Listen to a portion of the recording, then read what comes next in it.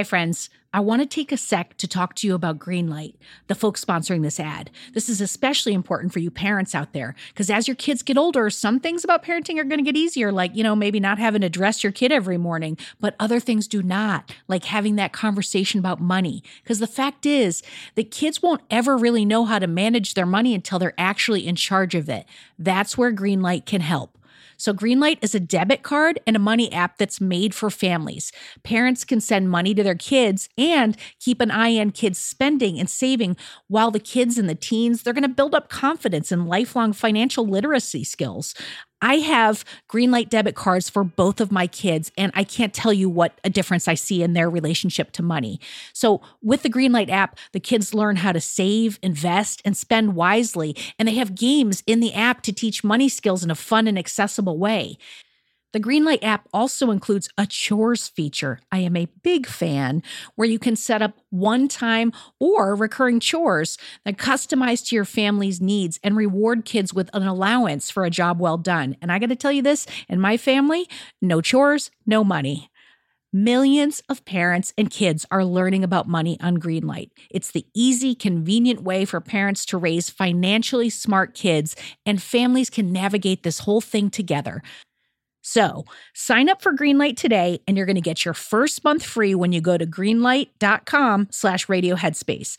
That's greenlight.com/radioheadspace to try Greenlight for free. I mean, this is such a good deal. I got to say it one more time. Greenlight.com/radioheadspace. Get it, folks.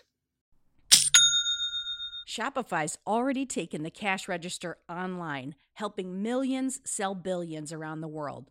But did you know that Shopify can do the same thing at your retail store? Give your point of sale system a serious upgrade with Shopify. Shopify POS is your command center for your retail store. From accepting payments to managing inventory, Shopify has everything that you need to sell in person.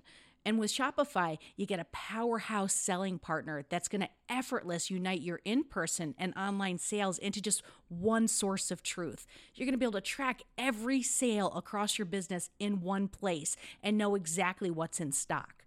You could connect with customers inline and online. And Shopify, it's going to help you drive store traffic with plug-and-play tools built for marketing campaigns. So we're talking about TikTok to Instagram and beyond.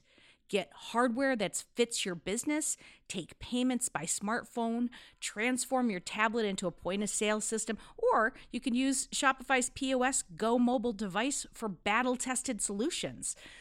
Shopify's award-winning help is there to support your success every step of the way. I say do retail right with Shopify. Sign up for $1 per month trial period at shopify.com/headspace. That's all lowercase. So you're going to go to shopify.com/headspace to take your retail business to the next level today. I'm going to say it one more time. Shopify.com/headspace. Headspace Studios.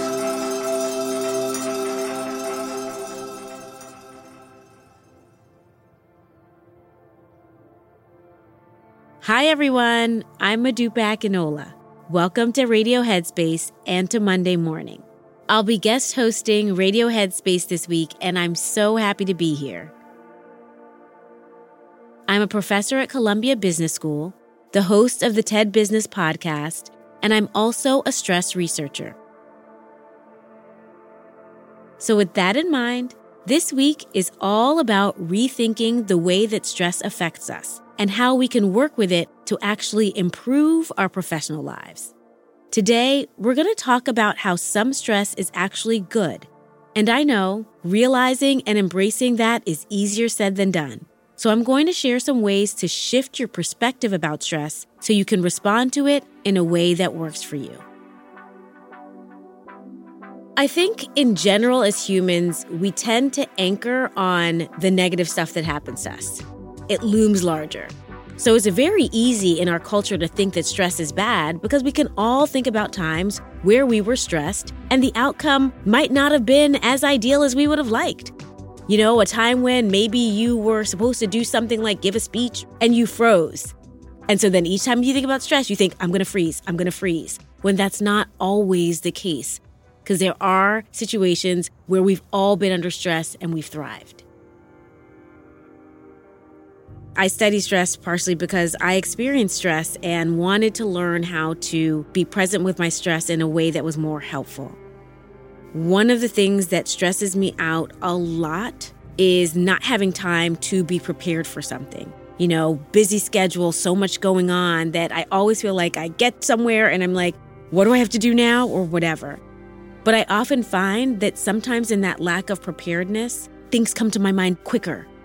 The energy that I need is there because I'm kind of under this pressure of, wait a minute, do I know what I'm going to say? Am I going to say it right? Am I going to do this right? Is it okay? So I've learned that, wow, sometimes some of my best moments happen when I'm under stress. And in some ways, that means that the stress was good for me because it allowed me to rise to the occasion.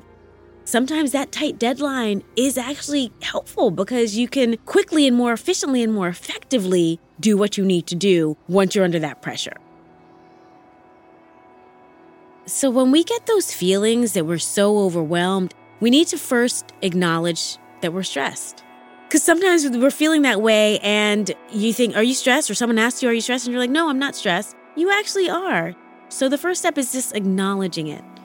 And then the next step is welcoming it, partially because we are stressed because there's something we care about. So you're feeling stressed. You're like, okay, I am stressed.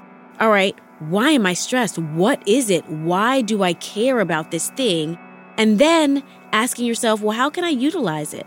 How can I channel this situation in a way that will help me be at my best? And what do I mean by that? Well, one thing I do in terms of channeling my stress is I try to remind myself of times where I've been in a similar situation and it's worked out well, or it's worked out okay. That is saying to myself, wow, I have seen how this feeling can be beneficial, so I'm a resilient person. Let's keep going. Sometimes when we're stressed, we engage in a lot of negative self-talk. And instead, if we flip that and engage in positive self-talk, instead of saying, why are you doing something you don't know? Saying, wow, you're a courageous person. What are you going to get out of this? There's so much I can learn from being in this situation. Let me just approach it in a brave way. So these are some things to do when you're feeling stressed. That's it for today.